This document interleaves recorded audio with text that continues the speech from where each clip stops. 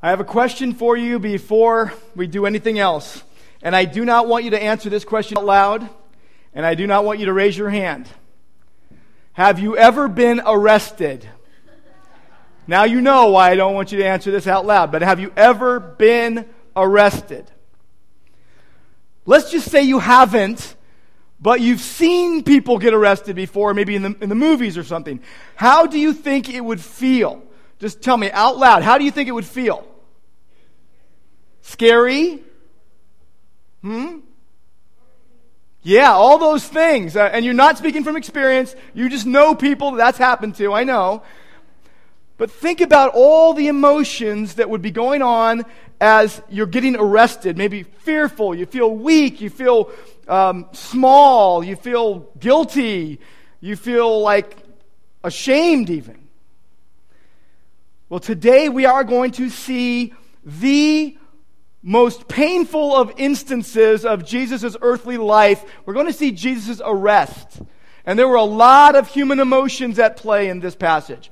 There is courage, there is cowardice, there is fear, there is faith, there is love, there is hate. All those things going on. So I want you to take your Bibles and turn to Matthew 26. When you find that, please stand with me to read God's Word. We are going to be reading Matthew 26, beginning at verse 47 and going down to verse 56.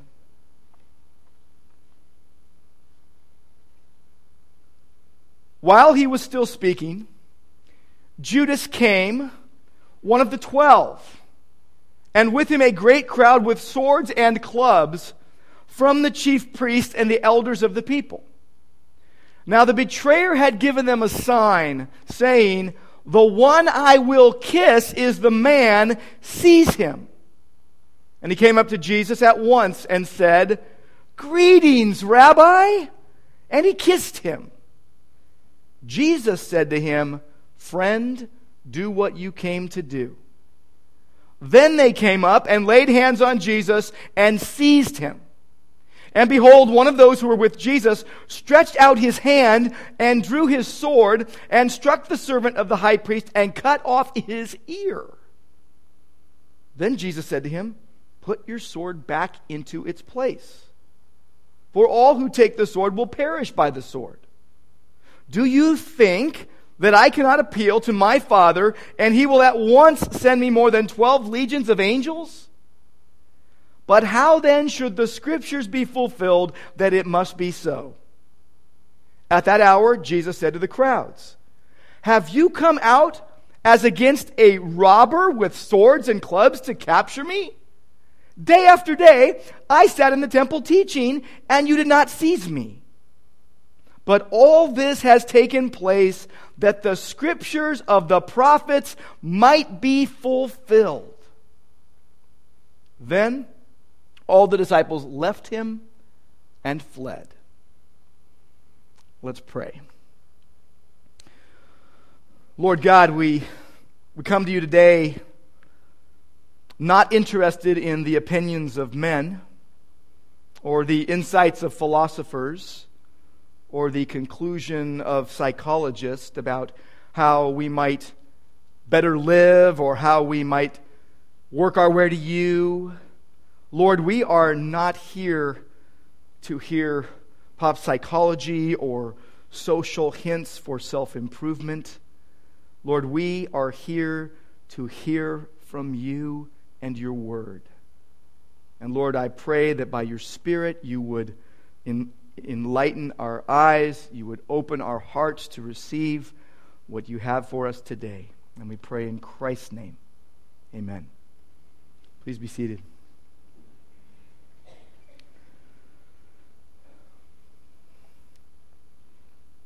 I have very vivid memories of Clayton May's house. Clayton May's house was in Downey. He was the chief of police of the Downey Police Department when I was growing up. And I have very vivid memories of Clayton May's house on one particular night in the late 1980s. I was in seminary, and I was on staff at the First Baptist Church of Downey, where the Mays also were members. And Clayton Mays, who was the chief of police, would often ask me when they went out of town to watch their house, to house sit. So this one particular night, I was at my house, was watching a movie, and when it was over, I said, well, I better go over to the Mays house. I'm supposed to be house sitting. It was after midnight. It was late. It was dark. I don't know if there was a full moon or not. You know how sometimes as time goes on, your memory and the stories get kind of bigger? You know, just like the fish you catch get bigger and stuff like that. But I was driving over there, and I parked my car, and I walked up to the front door, and I got the key that they had given me. I had permission to be there. I put the key in the door lock, and I turned the door, and I opened the door. And all of a sudden, the alarm goes off. The burglar alarm goes off. Now, I'm thinking to myself, that would have been nice to let me know the code. Within about 30 seconds, every squad car from the City of Downey Police Department was surrounding me and the house. And I'm standing there, kind of afraid. The son of a policeman, but still wondering. And as the story grows, or as the story goes, there were guns drawn. I was going to be arrested, and all sorts of things were happening to me, and my life was flashing before my eyes. And then all of a sudden, I hear Garth Boggs' voice. And he says, "What are you doing here?" Now, Garth Boggs was a friend of mine from high school. We ran track together, and he was on the Downey Police Department. He was one of the first responders. So, praise God for Garth Boggs. Very vivid memories of Clayton May's house that one dark night in the late 1980s. And every time I read the story of Jesus' arrest in the Garden of coming out of the Garden of Gethsemane and on the Mount of Olives, I can't help but think of Clayton May's house. Now, the setting that they were in that day when they were in the Mount of Olives was at night. There was a full moon. It was the night before Passover. It was the night of the full moon. There were olive trees, 200 and 300-year-old olive trees in this grove. By the way, in AD 70, when the Romans came in, they cut all these trees down for firewood. But at that point, on a dark night, with all these trees, it must have looked ominous. It must have been a bit scary, frightening. They were across the brook Kidron, across the Kidron Valley from Jerusalem, not far. All the people that were coming into Jerusalem at the Passover were required to stay in the vicinity of the city of Jerusalem, and the Mount of Olives was in that vicinity. So there would have been a lot of people kind of around, even on a dark night with the full moon, looking a bit ominous and even scary. And on that night, Judas was breaking bad. He was this Dr. Jekyll, Mr. Hyde kind of character, this Walter White, Heisenberg kind of character, this person that all along was bad, but badness was just waiting to break out of him. Judas was breaking bad because he was betraying Jesus with a kiss. Look at verse 47. While Jesus was still speaking, Judas came up with this crowd. What was he saying? In verse 46, Jesus was telling his disciples, "Let us be going right now. Let's get up because my betrayer is at hand." Surely they had seen the torches and the procession coming from the city walls of Jerusalem, across the Kidron Valley, across the brook Kidron, and up the ascent to the Mount of Olives. A little bit of background on the brook Kidron. You might be thinking of a brook with trout in it that you could go fishing or something. This was more of a dry riverbed, a wadi, a dry gulch. It was only having water in the early and late rains when there would be torrential flooding through that riverbed. But it was just a dry riverbed, and they would walk across it and then walk up to the Mount of Olives. But Judas was breaking bad. He was betraying Jesus with a kiss. He greeted him with this crowd with swords and clubs and torches, and there were the chief priests, there were the elders of the people, there were a big group. Most likely there were about 1,000 people. A group of soldiers that would have been coming would have been about 600, maybe to 700 soldiers, all to arrest one man, all to arrest this one man of peace who had sat sitting in the temple teaching. Judas comes and says in verse 48 that he had given them a sign. And he said, the one that I will kiss, he is the man. He could have made it easy on himself. He could have said, hey, the one I give a fist bump to, or the one I give a little bro hug to, or maybe even the one I point out. But no, he said the one I kiss. He was going as bad as he could in this situation. He was playing this, he was milking this for all it was worth. The man I will kiss, he is the one. And so verse 49 says he came up to Jesus and he greeted him and said, greetings, Rabbi. Literally that means rejoice, Rabbi. He's laying it on thick. It's like he's acting like they're buddies. And he says, rejoice, Rabbi. And he kissed him. The Greek construction of that phrase, he kissed him, means he repeatedly kissed him. That would be weird in our culture, but not in that culture. And in many cultures around the world right now, many men greet each other with a kiss on one or both of the cheeks. Here it says that Judas was basically acting as if he was Jesus' best friend. So he didn't just point him out, but he went and did what only the closest of friends would do. Now, in those days, the disciple was not to go and greet the master first. That was a sign of insubordination. And that's exactly what Judas did here. Greetings, Rabbi, and he kissed him. It's interesting that he had to do that so they would know who they were dealing with. See, they didn't live in a day where there was photo ID. I mean, we have mirrors, we have pictures of people. We can know what someone looks like before we even meet them. But in that day, most likely, most of these soldiers had no idea which one was Jesus. Plus, it was dark. Plus, it was at night. Plus, it was in the Mount of Olives with all sorts probably of shadows from the trees. Jesus says to Judas, friend, do what you came to do. Basically, not close friend when he said, like in John 15, you are my friends if you do what I command you. But basically, okay, mister, do what you came to do. Different word. Do what you came to do. They came up and laid hands on Jesus and seized him. Judas was breaking bad. What this points out to me is the total depravity of mankind. It's an interesting thing. We have been journeying and going through Matthew for some 4 years or so now, and we've come now to chapters 26, 27, and 28. What I'm calling the undiluted gospel, because it's the raw, undiluted gospel in all its glory.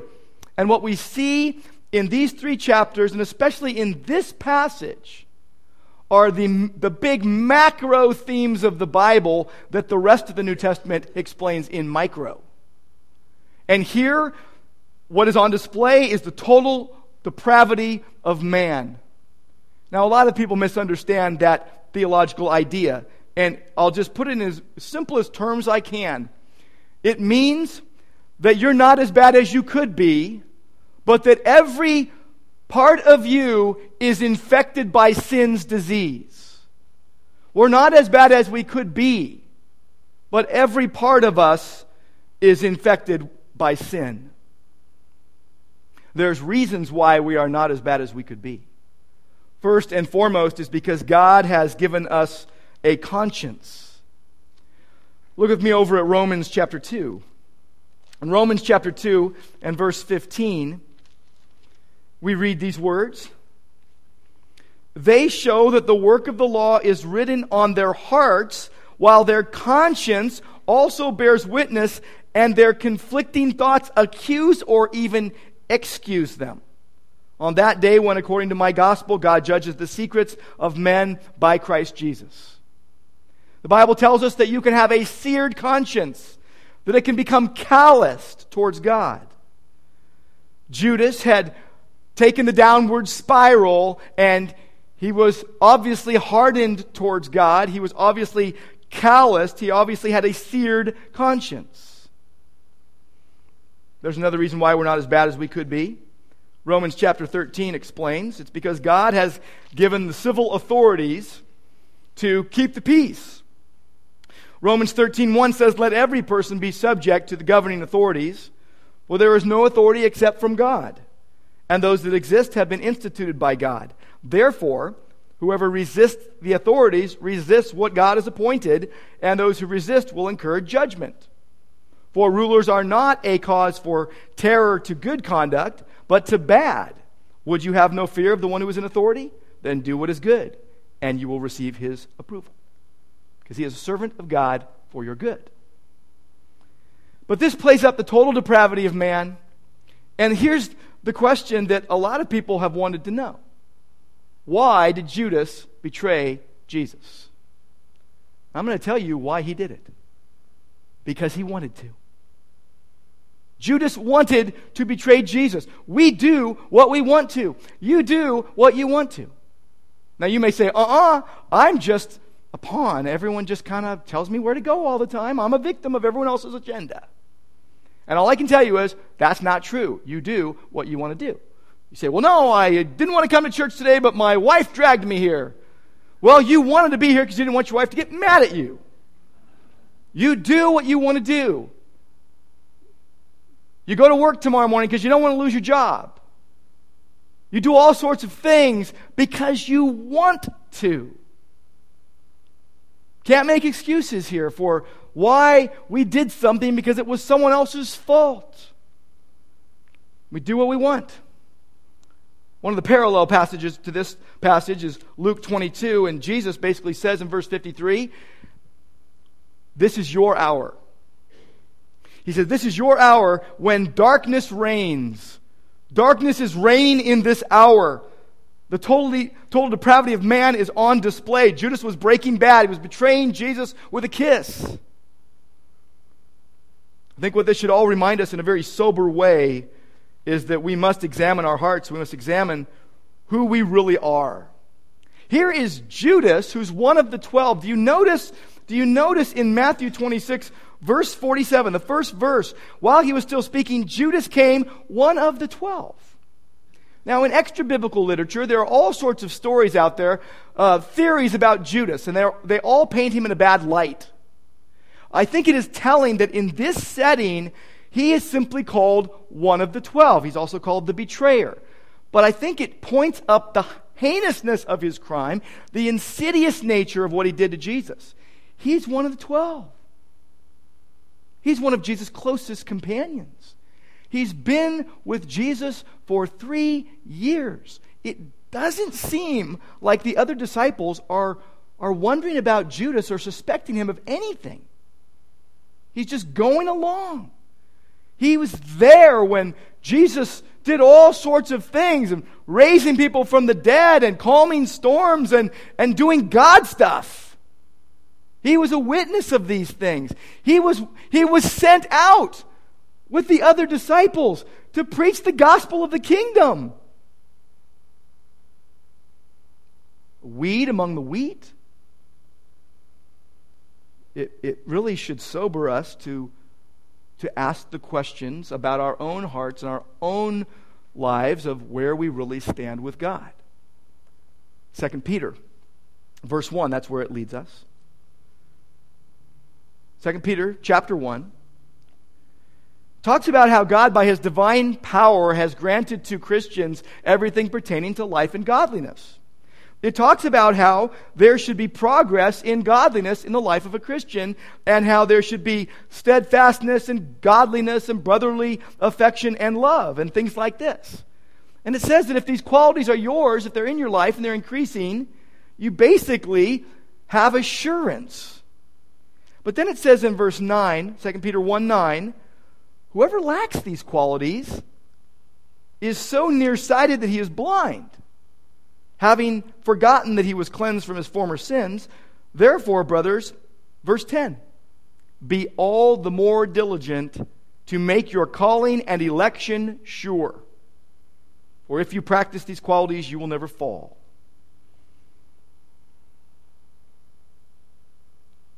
We've got to ask ourselves that question. Have I been called by God to faith in Christ? Am I one of the elect that Peter is writing to? Is there proof in my life of God at work in my life? Judas was breaking bad, betraying Jesus with a kiss. And then we come to Peter. Peter is breaking down. I can imagine what the disciples were like at that point. Sleep deprived, sorrowful. They couldn't stay awake with Jesus to pray. And one of the parallel passages says because they were sorrowful. He's been telling them over and over again he's going to die. He's going to be gone. Peter was breaking down. He's out chopping people's ears off. Look at verse 51.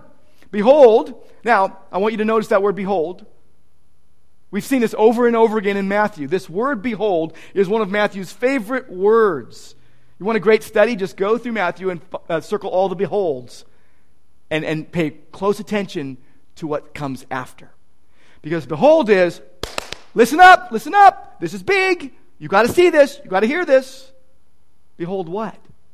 One of those with Jesus stretched out his hand and drew his sword and struck the servant of the high priest and cut off his ear.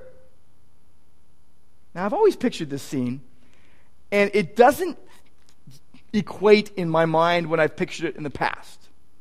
It does now, but in the past I would kind of view this kind of spaghetti western scene where there was like a western scene that was kind of too clean, and it was like on a soundstage or something, and here's Jesus and his disciples. They get up from praying, and they're kind of just standing there, clean floor, nice background, and this group comes up, 5 or 10 people, maybe 20 people, and they're like, we want Jesus, and Judas comes up, kind of gives them a peck on the cheek, and then, then Peter takes a sword out and says, excuse me, I think you got some ear hairs there that need to be trimmed. Can I just stay still? Whack! Or, more like this. I don't like you because you're coming to arrest Jesus. I'm cutting off your ear. Whack! And it's just like, why? Why the ear? What's the big deal? Here's the deal. Peter was trying to kill him. That's what was happening. Now, we read in the Gospel of John, chapter 18, that it was Peter that did it, and that Malchus was the servant that got his ear chopped off. Peter wasn't trying to chop off ears. He was trying to cut off heads. Now, to his credit, here's Peter, who's being told, you are going to betray me. You are going to deny me 3 times. So he's thinking, I'm sure at this point, this is the moment. I'm not going to miss it. I'm going. Now think of it. 600 to 700 armed soldiers. And Peter just runs up and tries to kill the dude. That's bravery. Foolish, but brave, but courageous. Give Peter some credit. Everybody else is like, oh no, what's going on? Peter's like, I'm gonna take this whole group down.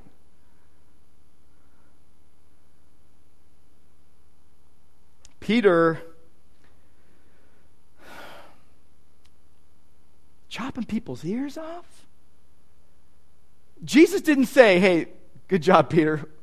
Bad shot, but nice try. He didn't say that. He goes, Peter, put your sword away. It's not what we're about here. It's not how we roll. Not going to the cross. Here's what Jesus says. Put your sword back in its place, for all who take the sword will perish by the sword.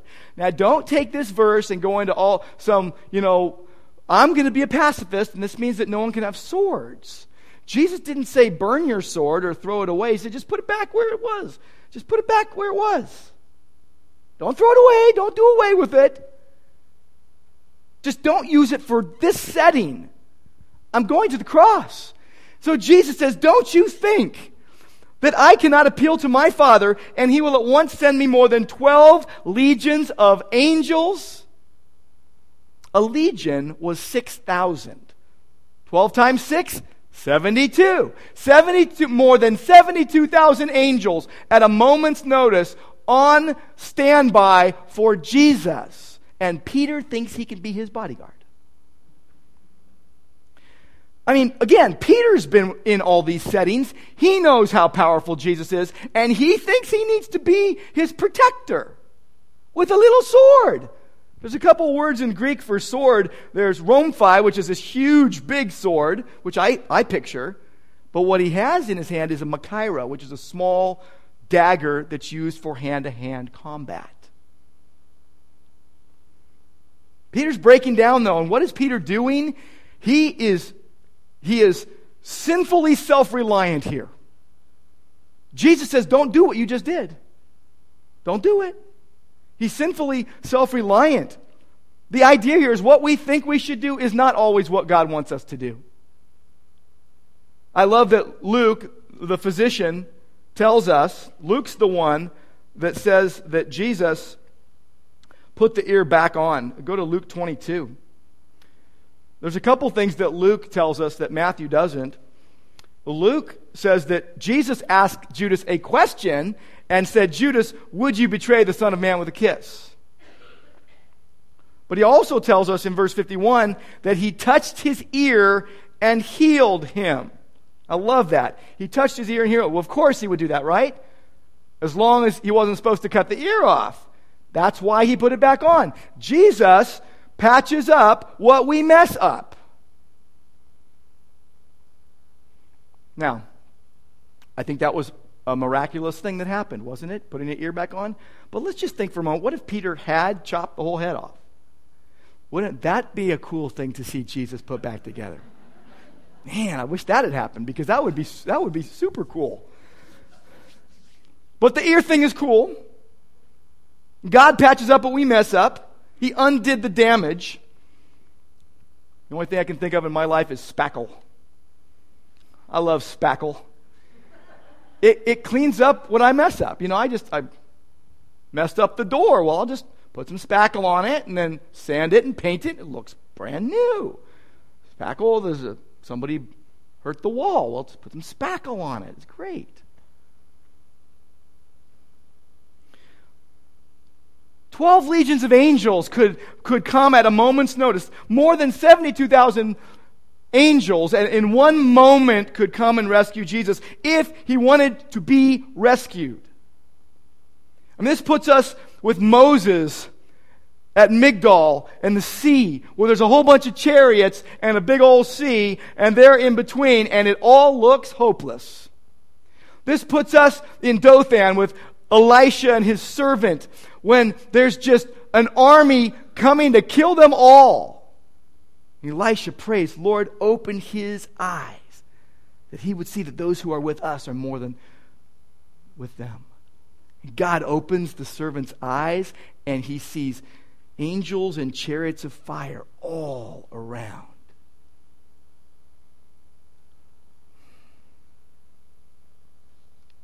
You know, 2 Chronicles 32 tells us that one angel could destroy a whole army. What do you think 72,000 could do?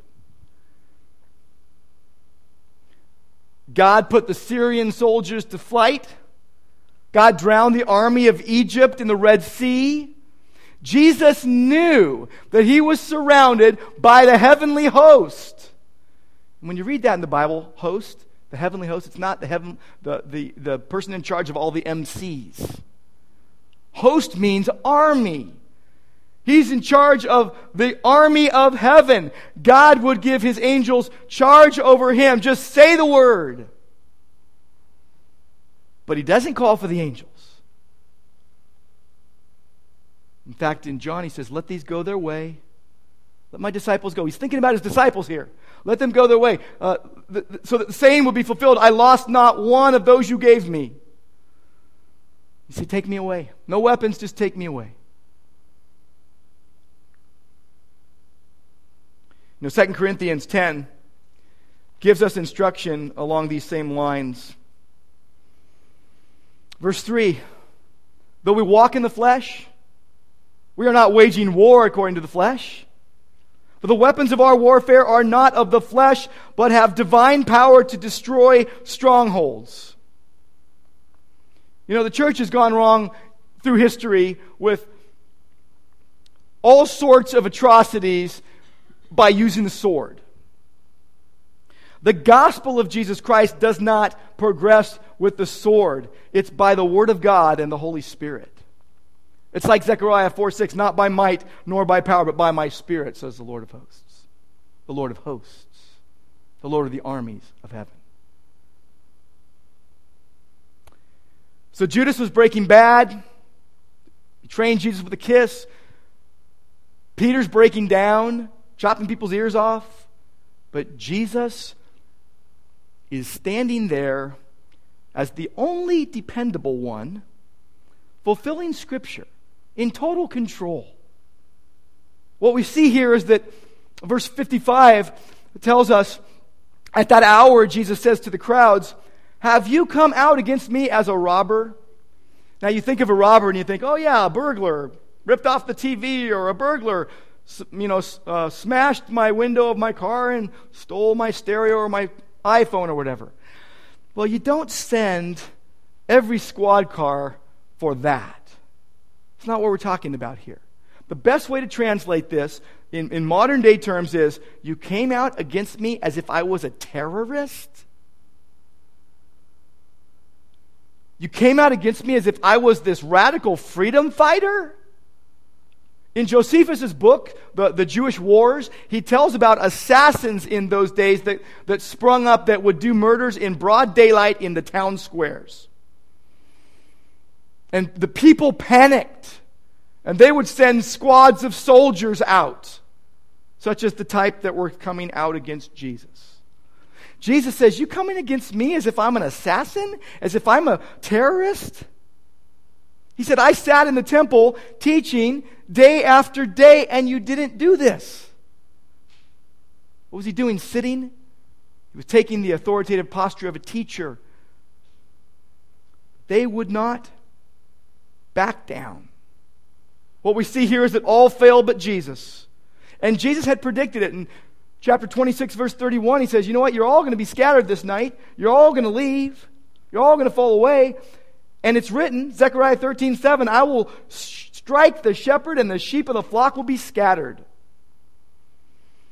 See, what God says always happens. What God wants will happen.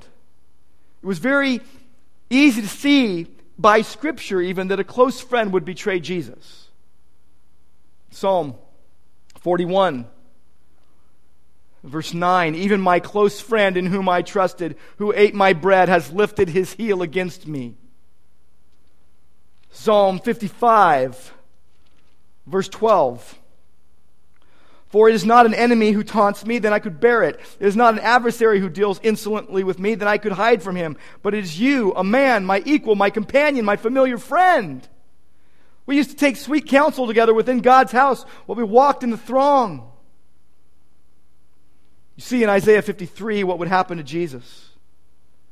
Verse 3, he was despised and rejected by men, a man of sorrows and acquainted with grief. As one from whom men hide their faces, he was despised and we esteemed him not. What you need to know is this. The arrest of Jesus did not arrest the plan of God. It advanced it. Go over to John chapter 18 and you'll see a parallel account. This is where we know they came across the Kidron Valley and into the garden, and he went with his disciples, and Judas, who betrayed him, knew the place, led the throng to the place to take Jesus. But verse 4 of John 18 says, Jesus knowing all that would happen to him. Here's Jesus in complete control. Look what happens. Jesus, verse 4, came forward and said to the crowd. Here is Jesus getting arrested and going to be taken to a false trial and then to the cross, and he's in charge. He's arresting the crowd. He says, "Who do you seek?" Remember, they're not in the day of photo IDs. They're not in the day of easy visual recognition. They didn't have tons of mirrors like we do where people could look at their face in the mirror. We're talking about, who is this guy that we're coming to get? And Jesus says, let me ask you, who you looking for? Well, the answer came back, Jesus of Nazareth. Jesus' reply, look at it. Verse 5, I am he. In the Greek, it's ego eimi. I am. It's like saying, I am, I am. It's the Greek way of saying the Hebrew word Yahweh.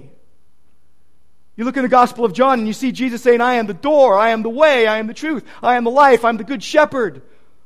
I'm the resurrection and the life. Here he says, I am. Ego eimi. And what did they do? Verse 6, when Jesus said to them, I am he, they drew back and fell to the ground. There were two groups that were terrified in this scene. First, it was the disciples. But there was a group more terrified than them. It was this crowd of soldiers. In the presence of Jesus, why did they fall to the ground? He had bad breath or what? Was there a strong wind blowing? We know all about that. No. They were in the presence of a holy God. They were in the presence of the great I am. They fall to the ground. If they would have stayed there, what would have happened? They got up. They got up and they stood bold-faced in front of Jesus. And he asks them again, who do you seek? And they say, Jesus of Nazareth. And they seized him. They get up, they dust themselves off, and they say, we're doing this. Because that's what they wanted to do. Now, it was in the plan of Judas, it was in the mind of Judas to kill Jesus. It was in the mind of the crowd and the soldiers and the chief priests and the elders of the people to kill Jesus, but it was also in the mind of God before the foundation of the world. Jesus is fulfilling Scripture. Okay, I'm going to say something that you guys are not going to like. I think you should all be arrested right now. Open the doors, bring them in. No. You should all be arrested right now. And you should not resist this arrest. Because you should all be arrested by Jesus. You should let Jesus arrest you. If you think about it, Jesus captures hearts mercifully. He doesn't come and knock you upside the head with swords and spears. He doesn't chop off your ears. He captures hearts mercifully, and when he does, what you find out is that something was done for you. Jesus substituted himself in your place. And Jesus changes lives radically. What you find out when that happens in your life, when you come to faith in Christ, is that something has been done to you, that God has regenerated your heart and given you the desire to follow him. And what Jesus does when he arrests your soul is he corrects sin lovingly. Think about with Peter. Peter, just put your sword away. Put your sword away. What you find is that something is happening in you. Justification. God is freeing you from sin's penalty. And sanctification, where God is at work in your life, freeing you from sin's power. And you find that glorification is in action as well. And one day you will ultimately be freed from sin's presence. And it's not because of what you do. It's not because of you following some list. Think about Judas. Think about Peter. They're doing it all on their own. Either totally depraved or sinfully self-reliant. They're doing what they want, and it's not always what God wants. But you have to say, if I'm a Christian today, it's because of what Jesus did. It's not because of some warped view in our lives of thinking that we have to perform in a certain way for God to love us. God takes us from the total depravity and the sinful self-reliance and the performance-driven mindset and says, you forget about that and you focus on my unconditional love and you focus on my grace and on my mercy. Here is Jesus letting himself be taken, bound to a false trial, one man to die for sin, judged in our place. It is important for us to know why. It is for God's glory.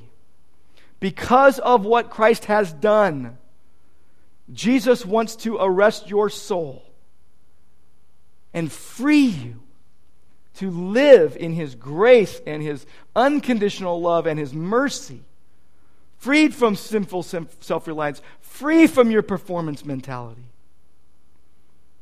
Theologically, we often talk about the work of Jesus on our behalf because of His righteousness and His obedience. But I want, as we close, to point out something about Christ's obedience. Because Philippians 2 tells us that He was obedient to the point of death, even death on a cross. And the thing we've got to make a distinction between is His active obedience and His passive obedience. Jesus didn't get airlifted out of heaven and go straight to the cross. What happened? The cross pays the penalty for sin. But God's covenant required sin to be paid for and true righteousness to be achieved. So Christ died for our sins on the cross, but He also lived the perfect life for our righteous justification.